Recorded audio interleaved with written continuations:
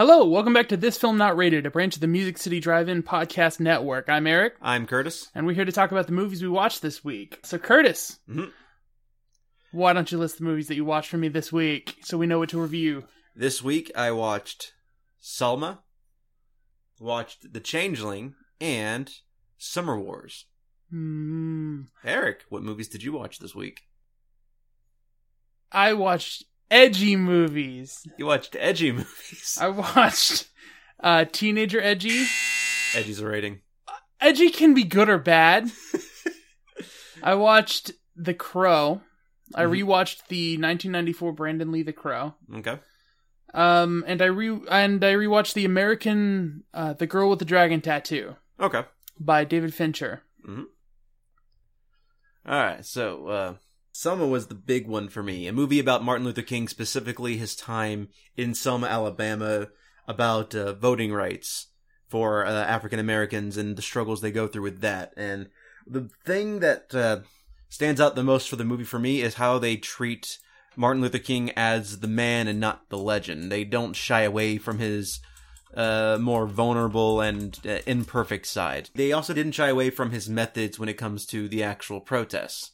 When I watched Selma, I was completely unprepared for what I was going to watch. It was just something that I was interested in seeing. I immediately became a fan of David Oyelowo, who plays Martin Luther King. I was fascinated at the relationship he had with Malcolm X, the way they depicted it, and the relationship I did not consider with how Martin Luther King may have gained some credibility in contrast with some of the critics of Malcolm X. Yeah.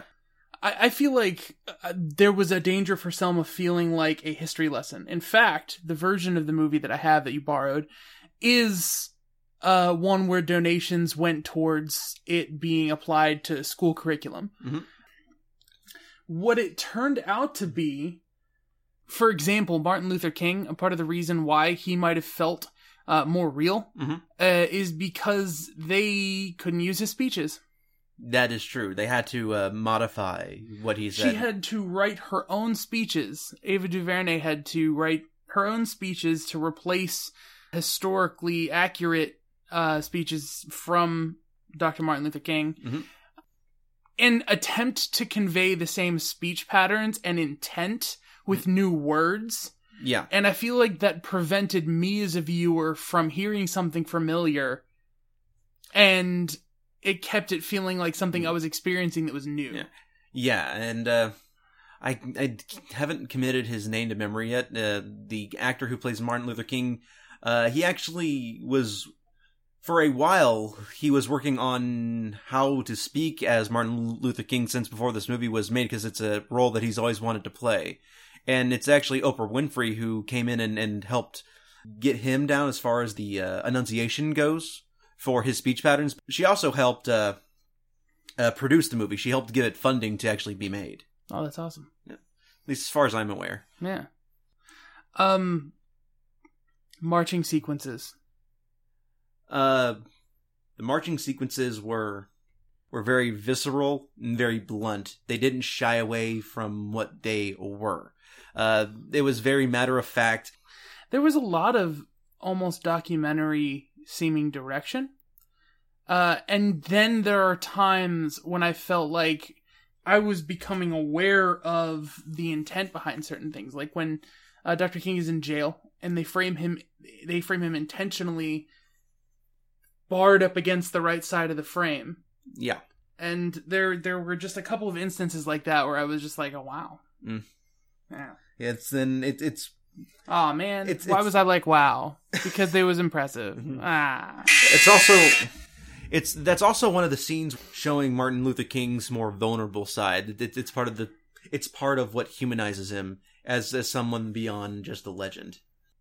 The way it feels like it functions as an empathy machine.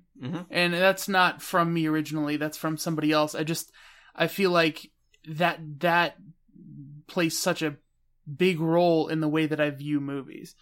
Is what am I learning about and what am I understanding about the world from it? And I feel like if that if Selma honestly resonates as true for the audience that had to go through what's depicted in the movie, I feel like it's a gift in a way, which I know is positive. So there is this famous quote by George R.R. Martin. It's a person who reads lives 1,000 lives. A person who doesn't only gets to live one. I feel it's the same way for movies, and Selma is a good example of that. Yeah. Yeah. It took me a while to recognize Tim Roth as the governor of Alabama. He puts on such a thick accent, and he speaks in a vernacular that I'm so unused to coming from him. Tim Roth's character verges on a type of character that I feel like is happening more and more often in movies. The white actor who is reviewed positively for depicting racism accurately. Where we're continuing to give acclaim to people for depicting hatred appropriately. Yeah. I guess I don't really have much to comment on here about that. Okay. But I felt safe, informed, and slightly enlightened by watching Selma. Yeah. Like, I haven't personally gone through the research to see what all they got historically right, but at the very end of the movie, they goes out of its way at the end to show you footages from the actual march. You know, one of the big points that I wanted to make about Selma, that movie was the first movie to really make me aware of how recent in our history those events happened. Yeah, there was anyone who was alive then and survived, that time period, would likely be alive now. Yeah. Martin Luther King, were he not assassinated, would possibly likely be alive now. And we're not talking old. We're talking slightly younger than the last president. Yeah, and the current president. It's like the events in the movie take place, I want to say, in 1965. And it's like not long after JFK's assassination. When I walked out of the theater, I was acutely aware that the people who experienced that still had to live it, and they still had to live in communities next to the people who were against their movement. Yeah. And that has carried on.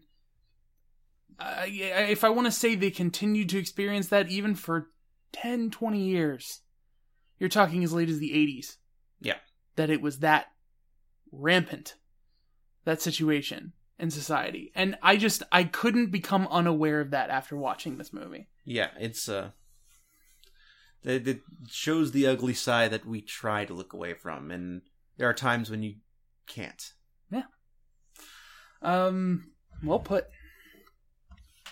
So, other than Selma, that was a great pick for this week, by the way, Curtis. I think I really appreciate that you wanted to do that. So, other than Selma, we watched. I'm kind of curious how we want to run through this, because the movies that we watched kind of jump in tone. They jump drastically in tone, and so I kind of want to take things from things that happen in real life that are hard to stomach at times, to maybe something else that's hard to stomach that's fiction. So I was going to go with The Girl with the Dragon Tattoo. Okay.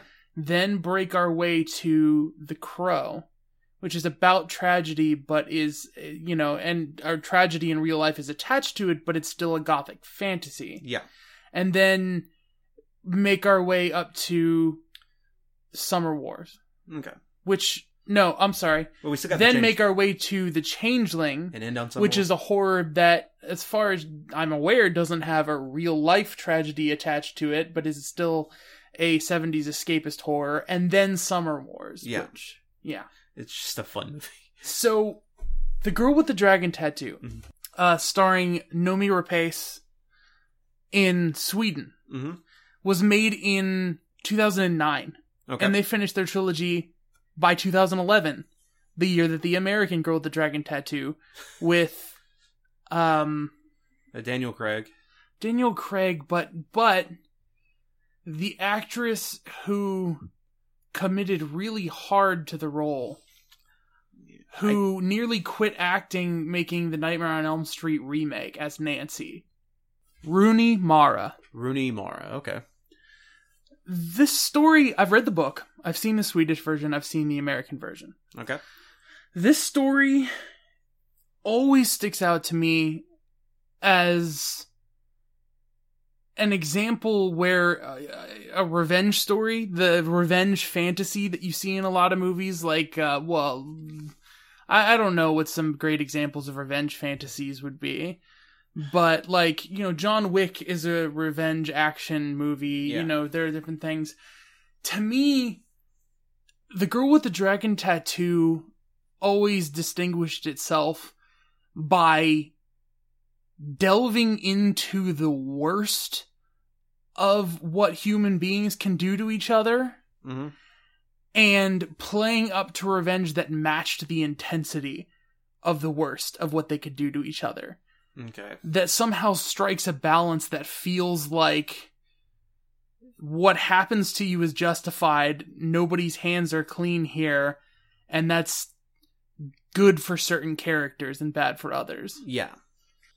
I just remember it being a very David Fincher film. Like, everything from the cinematography to the directing to the writing, it's all in his style, and it's... Well, we've talked about Edgar Wright's style a couple of times on here, and there are a few modern directors that are just inescapably recognizable in how they direct a movie. Yes. So, I agree with you with this, that this is a very David Fincher style movie, so... And then, like, and it's... All I can really talk about are like the scenes that stick out to me, like specifically like how sex is used in the movie. It's always as a tool. It's never really meant for passion, except for I think for one scene. But even then, I don't see it as being used as a storytelling device. Because I'm not. Well, I mean, especially in terms of Lisbeth's relationship with the guardian that's assigned to her, that absolutely is a storytelling device. Oh yeah. Okay. The aggressive rape and right anti-rape. I'm just curious. I'm trying to dance around the word tool and see if we can't come up with a different word for that, because the idea is that like they use each other, but the relationships are there. But I understand that what you're saying is sex seems to be a big part of the story, but it seems to be there for the purpose, like represented as something the characters, it's like they're eating. Yeah. It's like we normally don't linger on a scene of a person eating breakfast in a movie, but the way that they're having sex in the movie we're lingering on it in that way. Yeah. There is a story happening at a surface level here that gets put on hold in an almost quote-unquote Once Upon a Time fashion. Okay, there's Daniel Craig's character is caught in a trap, so he's being sued for slander or libel against a person, Wernerstrom?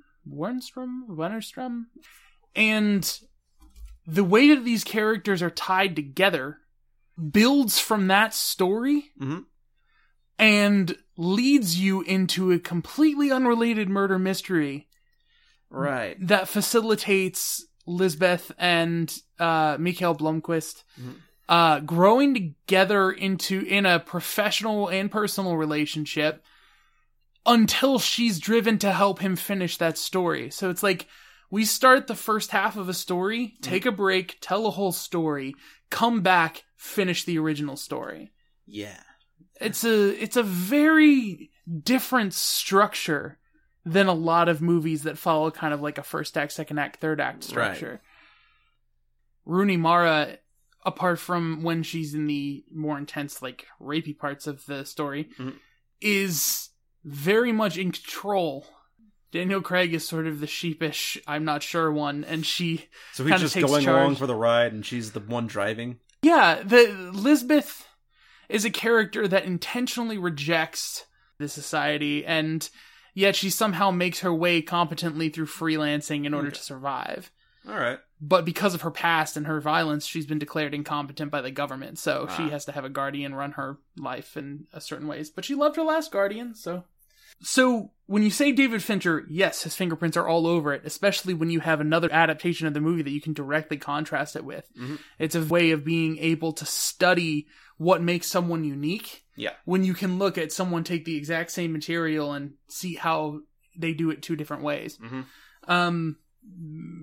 Digital film shots, quote unquote impossible camera movements, product placement, digital filmmaking being like the preferred tool. These are things that don't work for other directors like Christopher Nolan and all and some other people. Mm-hmm. I think Edgar Wright constantly tries to stick to film when he can. Yeah. And so you have a different synthetic cold quality to a lot of David Fincher's movies, and that's definitely here. Mm-hmm. And the interesting part is a lot of times when things are warmer and brighter, yeah, it is tailored to the more violent and dangerous parts of the story. Like the explosion of a car at the end, or the bright red when the character is planning her vengeance for what happens to her early in the story. Okay. The warmer the colors are on screen, the more uncomfortable things seem to be happening to characters in the story. I kind of want to go back and rewatch The Swedish Girl with the Dragon Tattoo, and maybe I can revisit then a little bit more about what, to me, like, again, if movies are an empathy machine, mm-hmm. what that makes me, the takeaways from that movie is for me in the way I operate. Because I feel like that I really often model off of characters and protagonists that resonate with me in the stories that I do. Like if I watch a movie starring a character who is a really appealing, competent, functioning hacker, mm-hmm. I will be really active on my laptop for the next week, and I will be really wanting to get things done technically proficiently, and I'll care a lot more about right. that. I'm similar in that way, where even with the anime, I'll watch a show like One Punch Man, then I'll get pumped up and I'll exercise for a full year and actually lose weight, and then at some point I'll lose the motivation and gain that weight back. But there's a degree, I think, because I think sometimes when I watch Johnny Depp movies, at least especially when I did younger, there's intentional impressions. There's intentionally doing different things to try and make it, a part of your personality or what you're recognized for. You want to model off of people and understand what's appealing about them.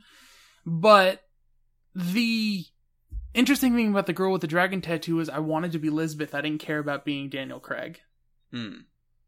Just the way, there's something that resonates with the way her character looks at people and handles herself. And I don't know, maybe there's a bit of reflection in the way that she exhibits anger and whatnot. I don't want to go through what she's been through, for sure. Yeah. But the level of skill and intellect that she shows, and just the kind of easygoing way of handling problems as they present themselves, is just something so appealing about it. And her style, I'm going to say. But yeah, appealing, all that kind of, Anyways. So I think that's good for The Girl with the Dragon Tattoo. So I'm going to jump to one that we both know pretty good bit about. We've seen many, many times. The Crow. The Crow. Starring Brandon Lee, who tragically, of course, died. And yes, I'm doing tragically, and I'm not putting a buzzword there. That's just the way that I'm going to attribute it, but I'm not going to talk too much about this. Last final days of shooting, they were shooting the scene where Eric Draven dies, and a fragment got chipped off when they were loading blanks into the gun that they were using. And because of this, apparently there is a rule that dictates that actors can't aim even stunt guns directly at other actors anymore. Yeah. And so, it went into him and he passed away. And for the interesting thing about bringing that up, the original story, the graphic novel, was written because of the loss of James O'Barr's family. Yeah. Which to him felt so torturous and careless that he sort of needed an outlet, and it became The Crow, this graphic novel, and then a comic strip later. And then, I mean, we both have the graphic novel too, and James O'Barr used the comic as a way to relieve this anger, but oddly enough, it didn't help in a weird way. But it wasn't until Brandon Lee came onto the scene that James O'Barr actually found some meaning in what he did. Well, and I think Alex Proyas. I think the production of that movie sort of helped it become something more positive than it was, when the other was just kind of a descent. I can't speak to the experience that the creator had. I can't either. What I can speak to is the cultural sort of appeal that The Crow had after it came out. The gothic evanescence, you know... 9 Inch Nails. 9 Inch Nails sort of appeal, which, funnily enough, Trent Reznor, Atticus Ross score for Girl with the Dragon Tattoo, you know, 9 Inch Nails, yeah. The story is as simple as it can possibly be. 2 people were killed tragically, and one came back, a crow guiding him to get revenge one by one on the people who caused them pain. Yep. And I promised I was going to say this. The movie is about 80% gothic art film and about 20% Lethal Weapon for edgelords. I mean, yeah, like there's the sort of vision behind it. It's funny. You could almost say that it takes influence from 1989's Batman, but given that they're 5 years apart, looking at the stylistic differences, it's a much more believable world to me. Yeah. I knew I was going to get buzzed talking about The Crow. So well, I think you mentioned this once before, but I think the director wanted the movie to be in black and white, but they didn't have the budget for it, so to wash away all the color, the movie is just drenched in rain. I just don't think... I think there was a stigma in the early 2000s and all through the 90s of making a movie in black and white, believing that people wouldn't see it. And so they used production design to make things as black and white as possible. And that's brings me to a really important point that I was glad that you brought up. Watching this on a bigger screen, I noticed something that I did not notice before. You've read the graphic novel. Yes. You know that the Crow has 2 different colored eyes because one eye is dead. And it has a scar that runs from the bottom of his left eyelid across his nose and arcs down his cheek. Yeah. That is in Brandon Lee's makeup. It is on his face. I never realized this. Like, all throughout. It took all the way until the close-up where he takes Darla, the mom of Sarah, the girl that they were taking care of, into the bathroom, and he's looking in the mirror at her. Yeah. And I couldn't unsee it after that. It was right there. Wow. And on top of that, he ties a bullet shell into his hair. After a certain point in the movie, you can see it swinging around in different scenes. And all of these are tiny details. There's this really interesting detail when he comes into Gideon's pawn shop. This bird flies in. This is when Brandon Lee is doing the Raven, and he's walking towards him. Right after he finishes the Raven, he smiles and just lets drool fall from his bottom lip. Yeah, that I do remember that. And it's very unsettling. It's the closest that he gets to feeling like a functioning corpse, the way that the character feels in the graphic novel. Yeah. And it's funny because all of these details would so have been lost on VHS.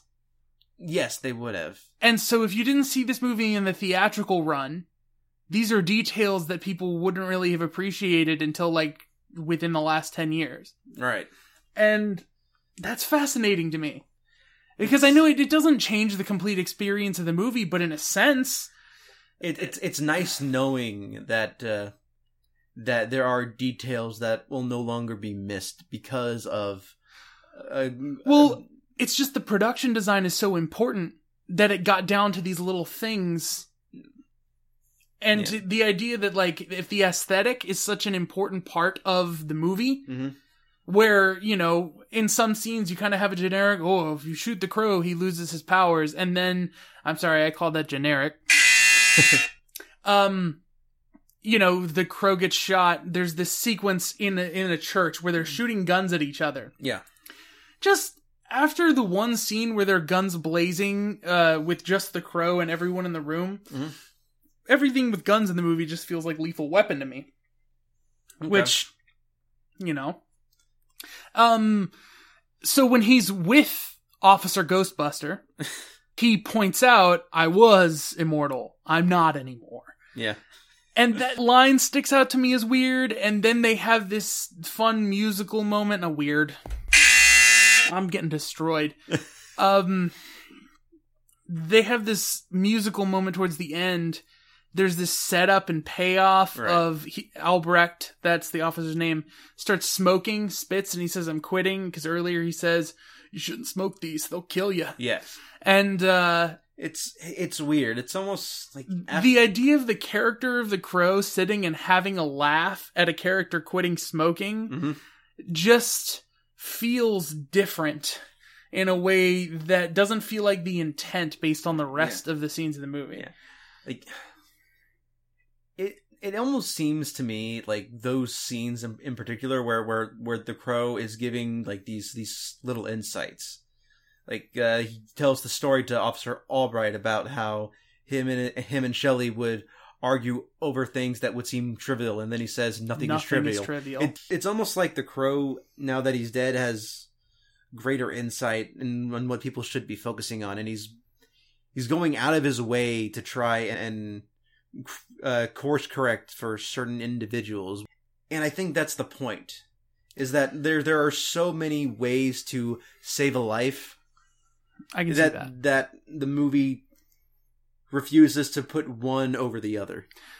You know, a lot of people are very angry when you talk about the concept of remaking The Crow, because I think a lot of people are afraid of losing some of what you have. But there are a couple things that I'd like to see. A 4K upgrade of The Crow seems counterintuitive, because adding high dynamic range would make colors pop in a way that I feel like, Probably shouldn't. Isn't necessarily the intent of the original production design. Yeah. And so then you could consider upscaling it, but when you consider having to go back, I don't think Alex Proyas would ever revisit the footage to supervise it for a new scan. I think these people are hurt too much to go back and revisit this movie. There are things about the original graphic novel, namely depictions of death and pain, like a horse getting caught in barbed wire, and a lot of things that depict suffering that didn't necessarily feel represented in this rendition of the movie. Yeah. And so I've always kind of been curious to see if there was a different take that another director would have on it, because I again was talking to Samia about this. The bare bones of The Crow, you could make a version of without violating copyright. Yeah. It's just a character is dead, comes back, kills the people who killed him. Yeah. It's a whole skeletons in your closet basic thing. You could turn it into a comedy, you could do whatever you wanted with that concept. It is so the nature of the artwork that makes it what it is. Yeah. And so I feel like there are aspects of the aesthetic and the artwork that maybe could be represented differently in a way that would be worth exploring. I could see that. Worth exploring. The Crow is a movie that I've watched 100 times and will probably watch 100 more times. And for anyone who has experienced grief and loss, I do recommend healthier coping skills. But sometimes when you need a piece of media to meet you where your emotions are at, in order to process and get a hold of where you are and know what direction you need to go, The Crow did that for me at different times. And that movie, as unfortunate as what happened to Brandon Lee is, does a lot of the same thing. I do believe there are some things about it that will forever be exclusive to the 90s. Yeah. So, that'd be my only other comment, but I can't think of anything else to add. So. Okay. So, tonight we watched The Changeling, starring George C. Scott of Exorcist 3 and other films. The other notable one that I can think of is Dr. Strangelove, where he plays the general. Oh yeah, he is in Dr. Strangelove. Plays the general. Well, here's the thing with Dr. Strangelove, real quick. George C. Scott always sees himself as like a serious actor. And so he wanted to play that role in Dr. Strangelove in that way, but that's not how Kubrick wanted him to play. But Kubrick is also a very witty person. So what he did was he always had George C. Scott play 3 roles. He had him play an over-the-top take, a normal take, and a serious take. So no matter what, Kubrick always got the shot he wanted, to the point where when George C. Scott saw the movie, he flat out says, "That is not my performance." Huh. I didn't know that. But that's besides the point. Well, I think it's worth focusing on George C. Scott as an actor. I mean, he's the lead in this movie. The movie focuses heavily on his emotional experiences, the tragedy he experiences, his haunting, and he really is the investigative force that drives the story forward. And so all of the emotions that the movie attempts to convey, I guess convey, the emotions that attempts to elicit are conveyed through George C. Scott's performance. So he has a lot on his shoulders because there's a lot they try to restrain initially in the movie. Right. So The Changeling is the type of paranoia and fear-based tension-building thriller you've seen in the 70s, sort of like Invasion of the Body Snatchers, the remake, Rosemary's Baby. Yeah, 70s, mid-60s as well. So like mid-60s through the 70s. Yeah, it's Changeling is a very much, it's through for about half the movie, it's building tension, and it builds it to this point where eventually the character has to do a seance to understand what's going on with the house, because the house itself is acting weird, and it leads into this whole other plot point where you get into this this like murder mystery type of movie. So tonally it changes about halfway through the movie, and then about around the start of the third act, it changes back to what it was. So in essence, the movie has a couple of different tones, but it transitions between them without calling attention to itself. Feels like close-ups are reserved. Edits are longer held. Yeah. Shots are staged longer and planned longer. It almost feels like there's more choreography going on with the scenes. Everything is very precise. Yeah, purposeful. Yeah. Yeah, not a lot of coverage, a lot of very intentional, purposeful shots. This movie had a lot of elements of really recent popular horror movies. Yes. The Conjuring franchise, The Ring, for one thing. Like The Ring. The Ring is almost all over this movie. We'll get back to that, though, because I want to transition that into Summer Wars. Okay. Things are based on. So, you can watch this movie, and it's sort of like forced through a lens of the time period that it's made. Mm-hmm. And yet you're watching the same target product that's being made for today's audience. Right. Yeah, this movie was made in 1979. So it was like 78, 77, whatever. Yeah. I'd be very interested to see a remastered version of this movie to see if a new person who was viewing it could tell when it was made. Yeah. I would imagine most people would put it somewhere in the mid-80s. But I feel like if you told someone, if this looked a little more restored, if you told someone 90s, I think they'd believe it. I think so, yeah.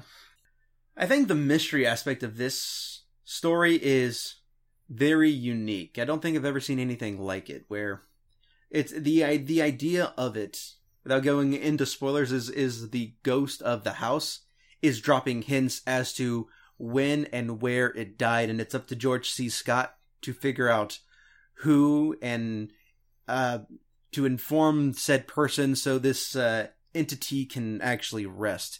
And there's sound familiar? It's almost like if the house was some kind of haunted videotape, it would be like another movie.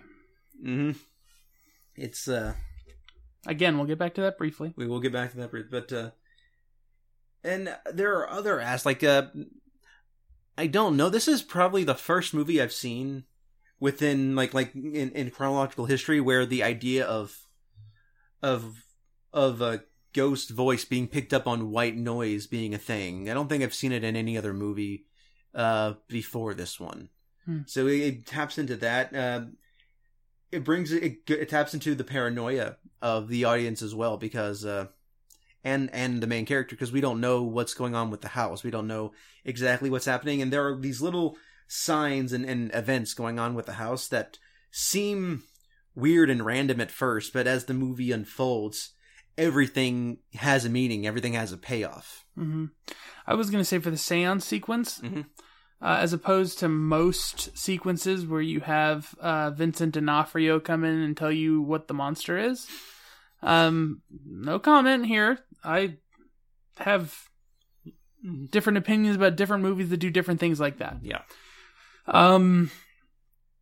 The seance sequence in this, I can sort of tell from the beginning of it. I think I told you I felt like this was going to build a lot of tension. Yeah. And I wasn't actually that tame about what I was saying. Obviously, that's for the podcast. But I will say the manner in which they do this, it's a little different.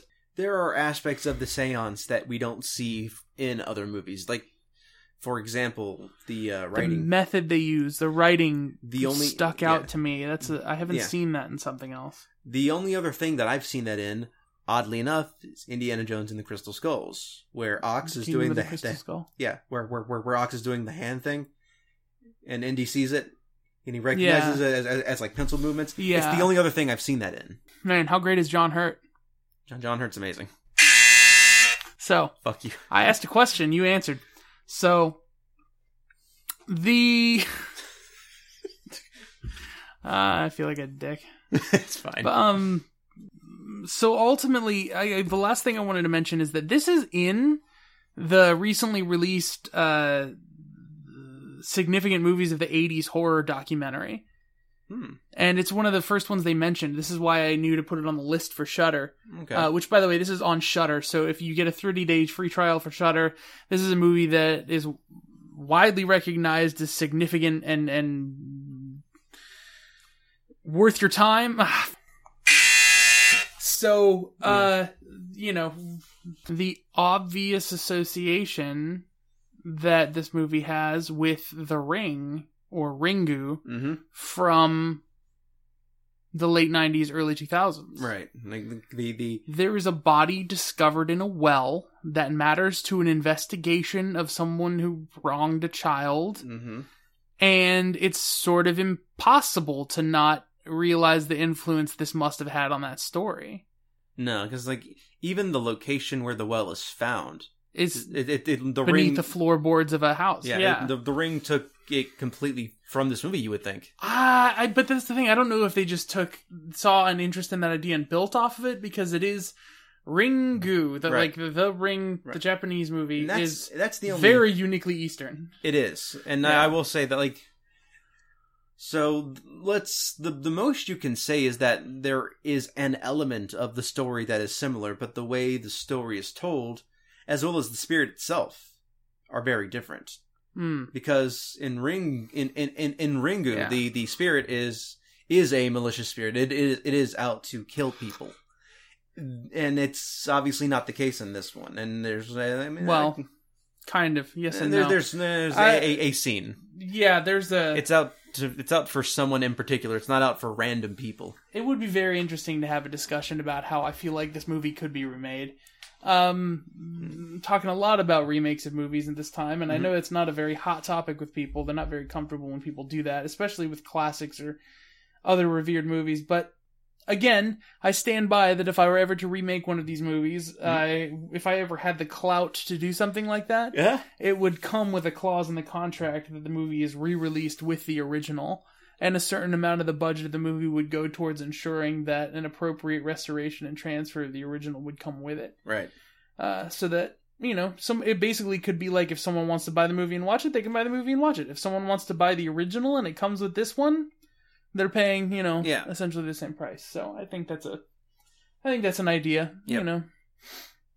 You reach a wider demographic of people who want to buy that story for whatever reason. So. Yep. I think so. So we watched another movie today. Another movie that seems heavily to have inspired something that came after it.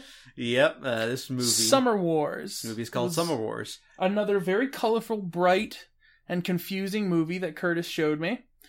that is really easy to describe as being exactly Ready Player One. Yep. This movie, it's based off of a manga, and the movie itself came out 2 years before the book was published. Ready Player One came out 2 years before the book was published, and this movie is directed by Mamoru Hosoda, who also directed movies like Wolf Children, his most recent one, Mirai, and he also directed the Digimon movies, at least I think the first 3. And what I noticed the first time watching this one is that this movie is a better, I'm keeping that in there, and elongated version of the Deboromon movie from the American version, and which would be its own movie in Japan. But it's the exact same movie, spread it out with different characters, and this movie more plays on the humanistic side, and it focuses on a family in particular and how this family functions. And you know what I noticed the first time I watched this movie? What? Which was tonight? Mm-hmm. Was how it is an entire shonen anime shoved into 2 hours. It is that entirely. Every beat, every arc, every character growth arc that you would want to see in a typical shonen anime. Several what people would call tropes. I'm trying to think. Conventions is a better word of the genre of shonen. If that's a genre, what am I looking for? What's the word I'm looking for here? I mean, shonen's a genre for sure. Like, so there are aspects to it. Like, they're like several conventions of shonen are in this. I think tropes is a good word because, like, but tropes is a negatively connotated word. Okay. Like, it's a hair's breadth away from the term cliche. So okay. I don't want to say that. And I'm not saying that just to avoid a buzzer. I'm genuinely trying to say I don't feel like they breached into trope territory because this movie, tonally and with the decisions of the characters, again, like it says, is confusing. Okay. You know, when the world is ending and you have 2 hours left, I don't expect the characters to sit down at the 1 hour mark and start eating dinner while they're talking about how they should stop eating dinner and deal with the nuclear threat. Yeah. It's the sort of story that makes me feel like there is something I do not understand about Eastern media. Yeah. Like, so there's this genre that I've recently learned about. I think this one fits it pretty well. The genre itself is called Sakaika, and it's the idea that there is a world-ending event that's happening in the background, but the focus of the movie is not the world-ending event, it's the characters. It could be based on a family, it could be based on a romance. I think this fits that fairly well, because the family, despite all this tragic stuff happening throughout the entirety of the world, because what is happening globally, the movie is focused on this family doing this one thing. And that's the center, not the destruction of the world. But I'll tell you what, doing that and focusing more on certain family members than others, I think allowed me to feel more for the family members that I wanted to feel for, and not have to spend as much time on the characters that I wouldn't have wanted to spend as much time with. Right. The characters, by the way, the reason why I compare it to Ready Player One, occupy a world where everyone is logged into an accessible virtual world where they have avatars, and the whole world runs on it. Mm-hmm. They all log in, they all run their lives based on it. And there is a secret key that gets unlocked, essentially, by one character that opens up a program that is potentially destructive to not the Oasis, but Oz, as they know it. Mm-hmm. And it leads to a big looming threat that the characters then have to continue to progress with their avatars to try to combat. And then, you know, there are real world, like, reflections of what's happening with those characters. Mm-hmm. And then there are the obvious differences because everything is not, you know, a carbon copy or whatever. But so heavily inspired. At first I thought, well, I was saying at the beginning of the movie, you know, the idea of the world eventually all living in a virtual reality doesn't seem impossible enough that, like, multiple people could come up with this concept. Yeah. But then it just got similar. Yeah. But I think the point that I was going to make was, you have this story going, and yet I never felt like the threat and the consequences, even though we're literally talking about a nuclear holocaust. Mm-hmm. You know, there's a character typing on his computer, and they're not really bothering to show you frames of his progress. You know, you have one character who you are watching him hack a key code, and you see him writing down on a piece of paper, and he gets an answer, and he passes it, and then he gets locked behind another wall. Mm-hmm. So they're bothering to show you his progress and the roadblocks. Yeah. The other one, they're literally just watching a back view of him typing into a computer saying, not there yet, not there yet. And even then, like, there's this romance story that happens almost behind the scenes, but not really, where it's almost like a slow development, and there's these characters... It's a shonen anime romance. It's a shonen anime romance. If they had the ability to stretch it out across multiple seasons, the characters would have been flirting and then never actually getting together over multiple seasons, and one of the beats would be the cheek kiss that happens in the end. Yeah, but what I'm saying is a significant amount of the movie is focused on these two and their relationship, and there's this one scene in particular after a family crisis has happened, and one of them is emotionally fragile. At that point, the movie makes a point to show all the family members gathered and huddled in this one spot. And the camera slowly pans away to a point where the frame is empty, save the building, and then not long after that, these two get center frame, and the film focuses on them at that moment. And it's this intimate scene that works towards building that relationship. And there's like little sprinklings of that, not just with them, but with everyone else throughout the entirety of the movie. If you took the movie as a whole, mm-hmm. what would you say is the reason to watch it? Like, what can you take away from it in terms of it being a piece of entertainment or something that builds empathy the way that we talked about other movies? This is much more oriented towards entertainment and escapism. It is. But it's one of those movies where you can just relax and watch and not have to worry too much about everything. It's something that it's not a shut your brain off movie, but there's just something visually striking about it that just that immerses you into the world itself. It's colorful. There are several different character designs. There are 2 different worlds to explore. The idea of that world is to be able to live out a life that you wouldn't normally be able to live in the everyday world. And so, by extension, the idea of this movie is being able to live in a version of a world that you don't always get to live in. Right. And process things in a way that feels safe. Yeah. It's large-scale themes. Right. And intimate family stories. It's the equivalent of a power fantasy. Something like wanting to become a ninja the way that you would with Naruto, or wanting to become a stronger fighter the way that you would with Dragon Ball Z, or wanting to be the best Pokemon trainer and engage with that fantasy through Pokemon. Mm-hmm. There would have been probably a lot to invest someone's time in when it comes to the world presented in this movie. Yeah. So I think that's a pretty good way, a summary of everything that we watched. If you have any questions or anything, let us know. Yep. And we noticed, for the few of you who are watching this right now, if you are enjoying the podcast, please give us some feedback at High Contrast FLM on Twitter or on the High Contrast Facebook page. You can also follow Curtis on Twitter at... You can follow me at 90sgamer407. And tell us movies you'd like to see us watch or review if this appeals to you. Again, thank you all for listening, those of you out there who are listening. And if you like this, check out some of the other podcasts on the Music City Drive-In Podcast Network. And we will see you next week.